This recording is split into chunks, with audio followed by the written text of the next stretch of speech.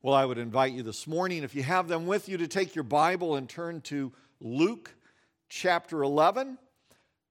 Luke chapter 11. You can use your iPhone, your iPad, whatever device you have. I may be the only person that this has ever happened to. I don't think so, but it's possible. Let me tell you, I'll give you a little scenario. One evening, Charlene and I were going to a run an evening. We left the house and pulled, and our truck went south on Pleasant Hill Road, got over to Pleasant Hill Road. We went south to Jewel, took a left and actually I didn't get to Jewel Road because I'm a local and I know that the shortcut is that you can veer off on Cottonwood and cut off the stop sign, which really isn't a shortcut, but it feels like it. And anyway, head east on Jewel to Gary, turn south on Gary. I'm headed down to that little area there in Gary where nobody knows if it's a four-way stop or not. And we're going to veer off onto Ellis. And about that time we get there, Charlene goes, "Hey, aren't we going to Aldi? Where are you going?" I had kicked into autopilot. I was taking her to work. Because that's the route we go to work. Have you ever done that? You just kind of get so used to a routine. You just kind of, wait, where am I going? You got to turn around and go the other way. If I would have thought quick enough, I would have said something like taking the scenic route or things like that. But no, I was just on autopilot. Sometimes we get so used to a route, we just drive it without thinking. You know, we can do that with Scripture. In fact, our passage today contains one of the most quoted, least thought about portions of Scripture, I believe, in the entire Bible. Now, we're looking at Luke's account today. There is a parallel account in Matthew chapter 6. We call these passages erroneously the Lord's Prayer. Why do I say erroneously? Because I don't believe Jesus ever prayed this prayer. Because it's not a prayer. It's a teaching. It's not a prayer at all. Many of us have grown up in traditions where we can quote the Lord's Prayer verbatim. And we can quote it kind of monotone. And we can do it at a fairly good clip. Our Father art in heaven, hallowed be thy name. Thy kingdom come, thy will be done on earth as in heaven. Give us today our daily bread. Forgive us our debts as we forgive our debtors. And lead us not into temptation, but deliver us from evil. So I'm the glory, glory, glory forever, ever. Amen. Boom, done, prayed, done. I've said my prayer. Thank you, Jesus. We're going to look at it more deeply because I think every passage in Scripture we need to think about. Think about not only what we're saying, think about what Jesus is teaching us. There is much more going on here. Whether we use Matthew's account or Luke's, much more going on about a deeper, more meaningful relationship with God, our Heavenly Father, and with Jesus than just words we can say because they're familiar. So we begin in Luke chapter 11, verse 1. One day, Jesus was praying in a certain place. When he finished, one of the disciples said to him, "Lord, teach us to pray, just as John taught his disciples." It's very interesting. First thing that stands out for me in this particular section is simply this. They were watching Jesus pray. They were there when Jesus prayed. I would put it this way. Jesus teaches us by the example of his own prayer life. Jesus, in a sense, modeled prayer for them simply by the fact that he prayed in their presence. And in fact, if you're counting, in the book of Luke, we're in chapter 11. This is the 6th time in Luke that Luke mentions Jesus praying. He prayed at his baptism in Luke chapter 3 and verse 21. After a very, very busy day in ministry, Luke tells us in chapter 5 and verse 16, he got away to a quiet place to pray. He prayed after a very busy day. Before he made the most significant earthly decision of his ministry, the decision to pick 12 individuals that would be called his apostles, he spent all night in prayer in Luke chapter 6 and verse 12. after this amazing miracle of the feeding of the 5,000, which is 5,000 men, when you add women and children and all, it could balloon up to more like 10 to 15,000. But after that amazing miracle, in Luke chapter 9 and 18, he went and prayed. We just saw it a couple weeks ago at the Mount of Transfiguration. What was Jesus doing? He was praying. So, and now here again, we find him praying in Luke chapter 11 and verse 1. And as we go along in Luke, we're going to find so many other instances where Jesus prays, significant times. For Jesus, prayer was more than a rote memorization of some pre-written words. Prayer was an expression of a relationship as he related to and communicated to his Father in heaven. It's as if prayer grounded him. It was in prayer that he was guided. It was in prayer that he was comforted. So it stands to reason that he framed his earthly ministry in prayer. And the disciples wanted to learn. You see, they knew that John had taught his disciples how to pray, and they knew that they're a kind of a unique community formed around the person of Jesus, and so they wanted to learn as well. And I would just say this is a freebie. Mom and Dad, if you want to teach your children how to pray, let them see and hear you pray. Let them hear you talk to God. You'll be following the pattern of Jesus. So they say, Lord, teach us to pray. So to teach them, Jesus gives them a model. He gives them a framework. Now, I would tell you this. If you've memorized the Lord's Prayer, as it's called in Matthew 6, which is the one we tend to gravitate to, it has more of a liturgical feel to it, that's okay. I'm never going to tell you memorizing Scripture is wrong. I will never say that.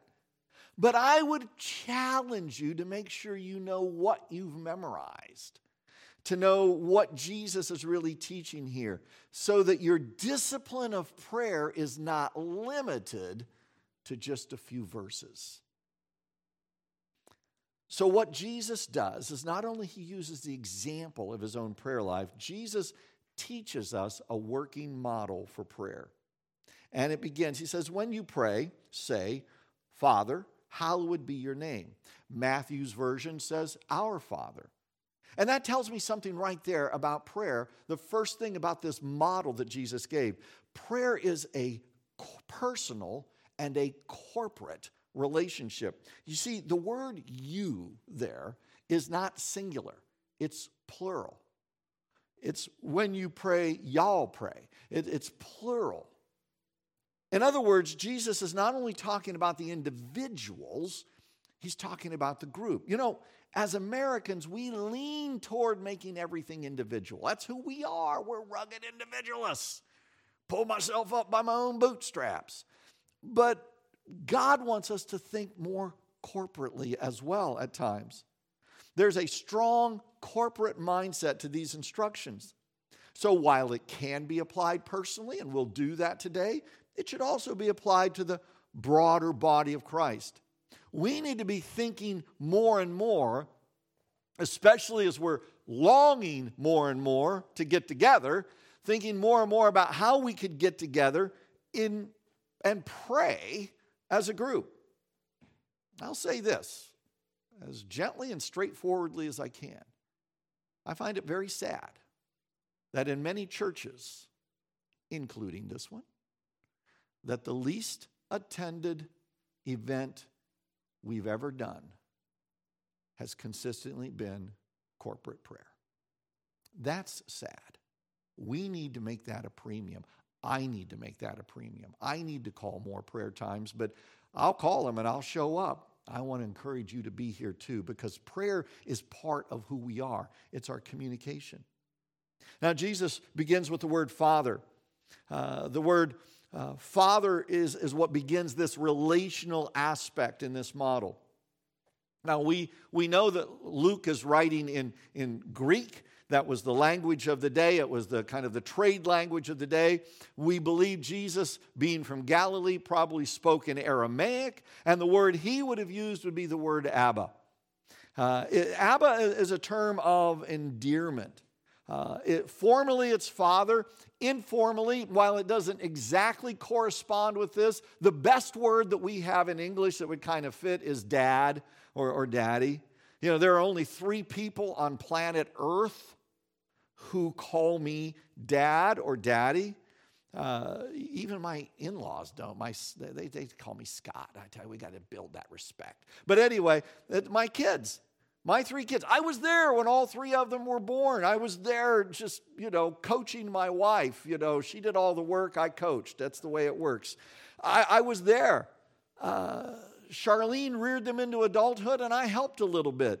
But the reality is I have this personal relationship with them. When my kids call, which is rare, but they do, it shows up on my phone, it's one of them, that call gets answered. If I'm in the middle of talking to you, can you excuse me for just a minute? I have to take this. It's one of my kids. They're that important to me. Well, I might let it go to voicemail. But, they're that important to me. And Jesus said, when you pray, begin with Father. Begin with that personal relationship. You have a heavenly Father, and because of the death of Christ that you've put your faith in, you have a relationship with Him. And that relationship is only available through what we've already celebrated here. God, our loving Heavenly Father, did for us what parents do. He sacrificed for us. He sacrificed His Son for us.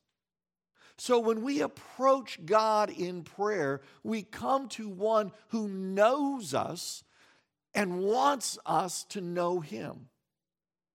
Father, hallowed be your name. It's not just a personal relationship. It's a deeply respectful relationship. Hallowed be your name. A literal way we can translate is, your name is kept holy. Holy means set apart. And so we've set God apart. We have this personal relationship, but this is a deeply respectful relationship. We don't come to God because we're like buddy-buddy. I mean, it's great to say I'm a friend of Jesus because Jesus calls us His friend. We get that. But there is also that deep respect that I'm approaching the greatest being ever, the self-existent, eternal, infinite God who's holy and righteous and just, and I do not approach Him just willy-nilly. I approach Him with deep respect, and so there's this balance of this personal relationship, but deeply respectful. When I was not new as a youth pastor, but still serving as a youth pastor, I one night remember having a conversation with our senior pastor's wife. Now, you need to know something. In our church back in Indiana, Pastor French and Mrs. French was their names. Most of us thought that's what was on their check. That it was just Pastor French and Mrs. French. Nobody called them anything else but Pastor French and Mrs. French. On this night, we were talking, and at one point I said something addressed her and said Mrs. French, and she stopped me. Scott, you've been on staff here at the church for a couple years now. That makes us ministry colleagues. You're my colleague. As a result, you need to know that I do have a name. My name is Arlewine.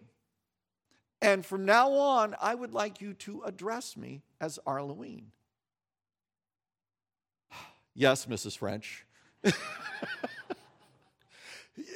For me, it was just, and by the way, I could never call Pastor French by his first name until even the day he went to glory. I know what it was, but for me, it was always Pastor French. I had a deep respect for these servants, and I had a good relationship with them. It was that balance of a personal relationship and a deep respect. And it should be that way in our addressing God. Yes, He's the loving, caring, gracious, kind, forgiving Abba Father. And I come to Him because the way is open. And He said, you can come boldly to my throne. You don't have to wait. You can just come to me. But I also come to Him as the holy and righteous and just God. And we approach him that way. We approach him personally, but deeply respectful. Our Father, who art in heaven, or our Father, hallowed be your name. Your kingdom come. Another aspect of this relationship is it's a submissive relationship. When I pray, your kingdom come, I'm in a sense inviting God to do all that he says he would do, but on a personal sense, or even as a local church sense, I'm saying, God, I want you to reign in my life. It's your kingdom. I want you to reign in my church because it's your kingdom. It's not my kingdom. Your kingdom come. Your kingdom pervade this place. Your kingdom pervade my life. I'm letting God know that when I come to him and I am submitting to him and I am giving him complete charge over my life. I'm letting him know that I am submitting myself to his will, his way, his guidance. I don't call the shots. I follow him. I follow his will. Your kingdom come, which leads to another reality in this prayer relationship. Give us each day our daily bread. It is a dependent relationship. Give us each day our daily bread. In the ancient world, you didn't have a pantry where you could store your dry goods. You know, I've been taught over the years to always make sure we have a backup. So, you know, we have like the flour, and then we have a backup of the flour, you know. And I'm telling you, if you forget, if you open the backup and you don't write it down on the grocery list so that we can get the other backup, it's just not a good scene. They didn't have that. They didn't have refrigeration. You baked your bread for the day. You baked your bread for that day. You baked only what you needed for that day because you had no way to store it. Another thing in the ancient world, the typical common laborer was hired on a daily basis. There's actually a parable that Jesus uses about that where there's some people working or there's a guy that needed some people to work in his field. He hired each one on a daily basis. So every day you went down to the square and you looked for work on a daily basis. And so when you say, give us each day our daily bread, you're saying, God, I am depending on you for what I need today. I am dependent upon you for what I need on this day. Now, I know we could go off and say, well, yeah, but you know, God didn't go to college. I went to college and got my degree. Trust me, if you're a believer in Jesus Christ, he was there with you all the way, sometimes kind of like this, but he was with you all the way. He gave you the ability to learn. He gave you the ability to earn. He gives you the ability to get a job, to hold a job. God provides for your daily bread every day still. And so this is a dependent relationship. I am expressing my dependency upon him. And so when I come to him in prayer, it should be when that deeply personal, respectful submission, dependence. Do you ever just thank God for what he's given you? You thank him for the way that he's taken care of you. Thank you for the way that he allows you sometimes to bless others. It's a dependent relationship. But it's also a reciprocal relationship. What I mean is this. Notice what he says. Forgive us our sins as we also forgive everyone who sins against us. When I ask God to forgive me of my sins, not just that moment that I came into a faith relationship with him, but also daily when I do something wrong, and as 1 John 1:9 says, I confess my sins and he's faithful to forgive me. If I am willing, if I am depending on God to forgive me of my sins, I need to be someone who forgives others. That's the whole principle here. Luke's translation here, the translation of Luke's word, leaves nobody out. forgive us our sins, for we also forgive everyone who sins against us. That's stated very positively. And in Matthew's account, it ends with this warning that if you're not willing to forgive somebody else, how can your Heavenly Father forgive your sins? The idea is this: it's wrong to ask God for what I will not give somebody else. If I'm going to ask God for forgiveness and believe that He'll forgive me, I need to be forgiving. Now, we could go off and I could tell you all about my definition of forgiveness. I'll make it really short. Forgiveness doesn't mean it was okay. It doesn't mean I wasn't hurt. It doesn't mean I wasn't sinned against. Forgiveness is simply releasing my right of vengeance to God. I'm going to release you and I will let God deal with you. I'm not going to let your sin control my life any longer. But if I am not willing to do that, why would I expect? It's just wrong to say, well, God, you forgive me, but I'm not forgiving them. You can't even love them. I bet you don't even like them very much. No, God says He loves the world.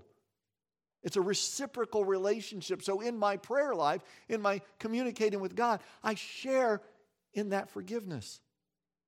But finally, it's also a protective relationship. And lead us not into temptation. Now we know from James 1:13, God does not tempt us, nor does He lead us into temptation. So why would this be here? Well, I think a better way of understanding that is asking God to protect us from temptation. Someone has put it in a way that makes a lot of sense to me. They've said this phrase has the force of, do not cause or allow us to succumb to temptation. It's a cry to God to protect us as He leads us. Now, there's your model right there. Now, with every model, you kind of, okay, how does it work? How does this play out? How would this work in real life? And interestingly enough, Jesus carries on in Luke's version here. So He doesn't leave us to kind of put the pieces together. He says, now let me show you how it works. And so He tells a parable and then makes a couple of points after it. We'll pick it up in verse 5. Then Jesus said to them, suppose you have a friend, and you go to him at midnight and say, friend, lend me 3 loaves of bread. A friend of mine on a journey has come to me, and I have no food to offer him. And suppose the one inside answers, don't bother me. The door is locked, and my children and I are in bed. I can't get up and give you anything.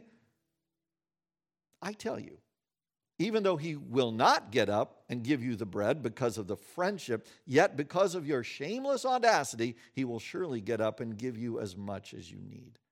So I say to you, ask, and it will be given to you. Seek, and you will find.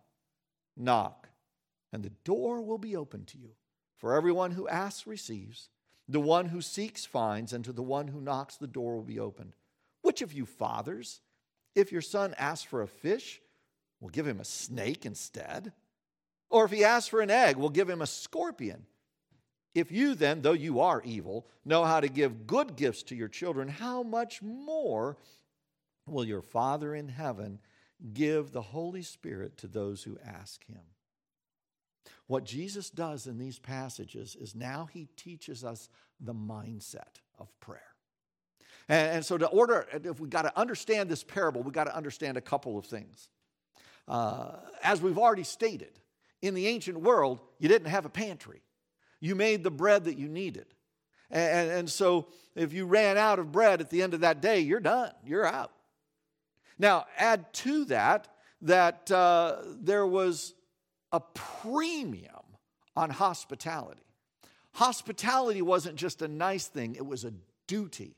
It was a duty when someone came in to show them hospitality, to give them their best, to make sure that they were taken care of. And so we have this situation.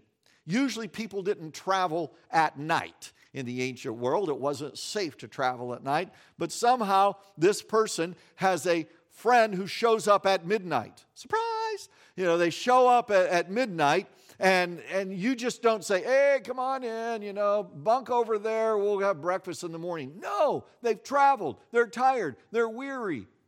Your house is up. You're taken care of. You're making sure, and you look and you go, we're out of bread. We didn't know they were coming. And so this guy runs over to his friend's house. Now, in the ancient Near Eastern world, the common person had a one-room house. There may have been a second room for a guest room, but typically it was a one-room house. And in fact, at night, they would bring in, everybody would sleep in this side of the room, and they would actually, if they had maybe a cow or sheep or a donkey, they would bring them in, and they would be on this side of the room. And everybody was together. And so when this guy comes to his friend's house, and he wakes him up, he doesn't pound on the door because he's trying not to wake the kids, because you and I all know if you wake up the kids, it's over for the rest of the night. So he calls out to his friend, and he says, my friend has come and I'm out of bread. Do you have 3 loaves? Now, how did he know he had 3 loaves? I don't know. It's a parable. But he says, do you have 3 loaves that you can lend me?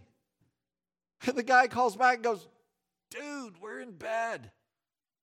I am not going to get up and tiptoe over the kids and step on one and wake up the entire house because you didn't plan. Don't bother me. The door's locked.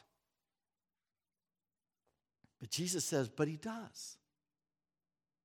He gets up, not because the friend maybe just keeps asking and asking. Notice what he says, and it's a very difficult translation. I tell you, even though he will not get up and give the bread because of friendship. In other words, you know what? We're friends, but maybe not that much of a friend. But the fact that you had the boldness, the word here is shameless audacity, because you had the boldness to come at midnight and to ask, because you believed our friendship was that, yeah, I'll take care. I'll get it. We'll hand it through the window. We won't wake up the kids. I'll give you what you need. The point of this parable is not that if we just bug God enough, he'll be like a grumpy neighbor who will take care of what we need. I don't think that's the point at all. The point of this is not somehow that God is just kind of harumphy giving us stuff. The motive for the neighbor acting is the boldness, the persistence of his friend. Warren Wiersbe says this: persistence in prayer is not an attempt to change God's mind. You can't change God's mind. Persistence in prayer is not an attempt to change God's mind, but to get ourselves to the point where we can trust him with the answer. The reality is, when we put our faith in the finished work of Christ, we can boldly and confidently come before the holy and righteous God. There's not a wrong time to come to God. There's not an inconvenient time to come to God. And just like this neighbor, this friend had the boldness to go to his neighbor at midnight to try to get some extra bread, God says, Jesus is saying, you have that same opportunity. You can be bold in coming to God because he is there. He is there, and we can trust him that he will hear and respond in the right way according to his character. We can have confidence as we approach God. That's the first mindset we need to have. I can take anything to God. There is nothing too big and nothing too small to take to God in prayer. Now, to amplify that, Jesus gives 3 commands. He says, so I say, ask and it will be given to you, seek and you will find, knock and the door will be opened to you. For everyone who asks receives, the one who seeks finds, and to the one who knocks the door will be open. So Jesus gives 3 commands: ask, seek, knock. Now, the way these commands are presented, they're in the present tense, which could actually be present tense commands: keep asking, keep seeking, keep knocking.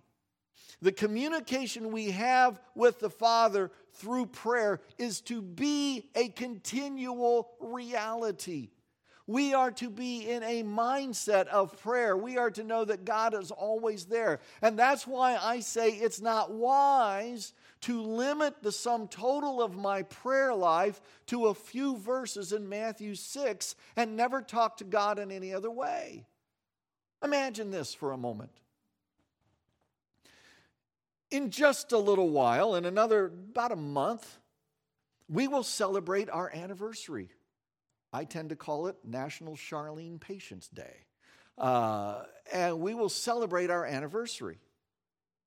But imagine on May 24th, 1981, as we're driving down Interstate 55, headed off, we got married the day before, we're in this wedded bliss, and I decide that maybe we have already had enough communication, we're done. Communication, it's kind of overrated anyway. I mean, every marriage book talks about it. And so Charlene asked me a question, maybe about how I'm feeling or something. And I look to her and I simply say, I, Scott, take you, Charlene, to be my wedded wife, to have and to hold from this day forward, in sickness and in health, for richer or poor, to love and to cherish until we are separated by death. And what if from that point on, for the next 40 years, they won't last that long because the death would come sooner, but for the next 40 years, that's the only way I talk to Charlene. Hey, honey, what do you want for dinner? I, Scott, take you, Charlene. And that's what we do so much with this prayer. We don't think about, what am I saying? We just say, Our Father who art in heaven. Yeah, I know all that. I wrote it. But where are you at? Let's have a relationship. Let's have a conversation. Communication is a core foundational reality in marriage, and Jesus is saying, as you confidently approach the Father, boldly coming to Him as you go to your friend at midnight to say, I need bread, then you also ought to stay in continual communication with the Father. Talk to Him. Tell Him what's going on. Let Him know. Don't just assume, yeah, I know you're God, you know everything. He wants you to talk with Him. You see, if we ask once, seek once, knock once, and walk away, we probably won't see an answer because we've stopped looking for it. But if we're in communication, bringing our needs and our requests to God, we position ourselves for God to work in us and through us and to even change us to show us a better way.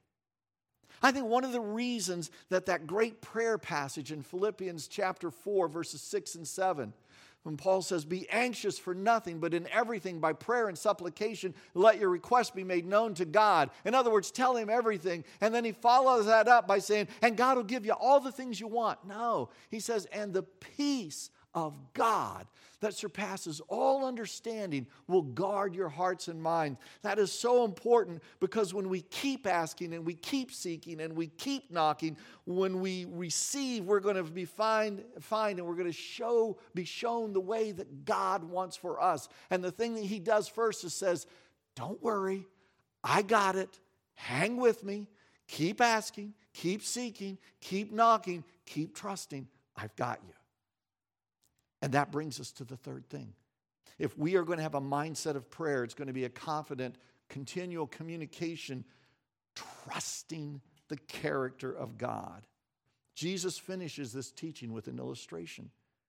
He reminds his hearers that no dad, who's even remotely a decent dad, would do anything on purpose to harm his children.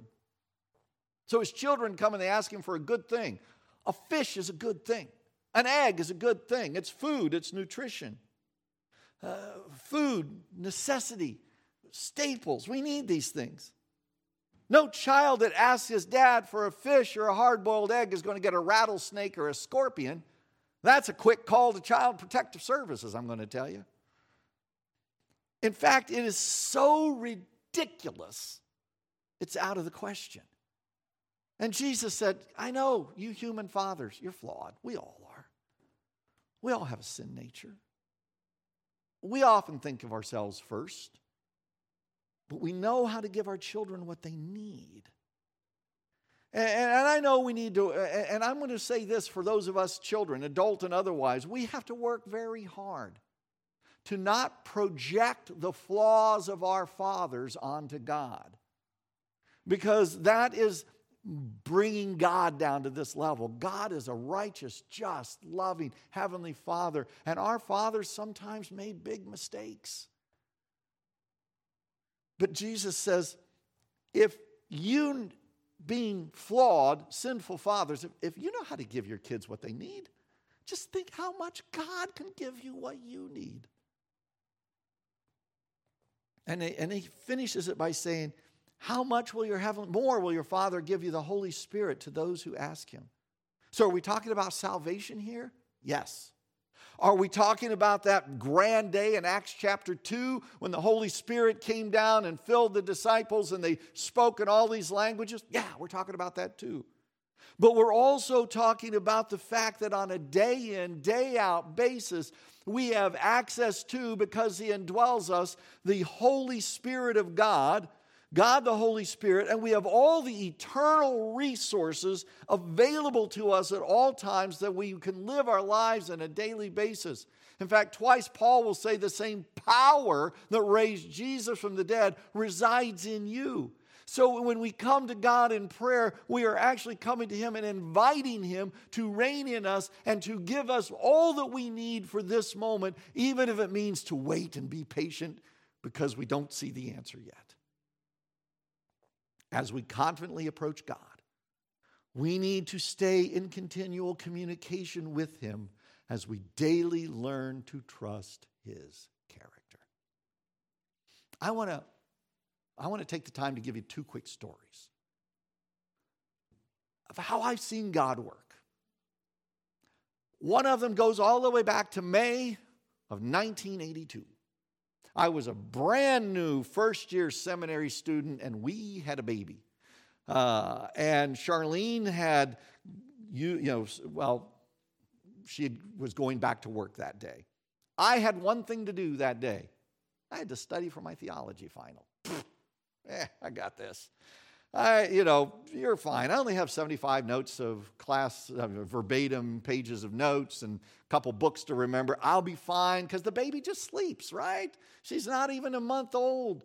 She eats and she sleeps. She eats and she sleeps. I got this, honey. We're going to be fine. So she goes to work. And did I mention this exam was only worth 40% of my course, my semester grade? No biggie. We got this. She goes off to work. I'm sitting there. The baby cries. So I go up and I get the baby. I bring her down. I put the bottle on. Did we have a microwave? I don't think we had a microwave yet. So I turned the stove on, put the bottle in the water. I tested it on my wrist. I'm holding the baby. I put the bottle up. She won't take it. She won't take it. She just cries. I do the gross thing. I take my finger, try to get, put it in her mouth so she'll start to kind of suck on my finger, then put the bottle in her. She won't take it. For 8 hours, this kid just cried. She cried. She cried every time I took a bottle, like, come on, you need this. I would squirt it in her mouth. She wouldn't take it. It was horrible. By the time Charlene gets home at 3:30, I'm just like, she said, honey, what's the matter? I said, she wouldn't eat. I failed. I failed as a father. I couldn't feed my child. What we discovered, it just inadvertently, Charlene had swapped out nipples, and so she put the other nipple on. The kid ate like she hadn't eaten all day because she hadn't. You know how much study I got done? Zip. Finals the next morning.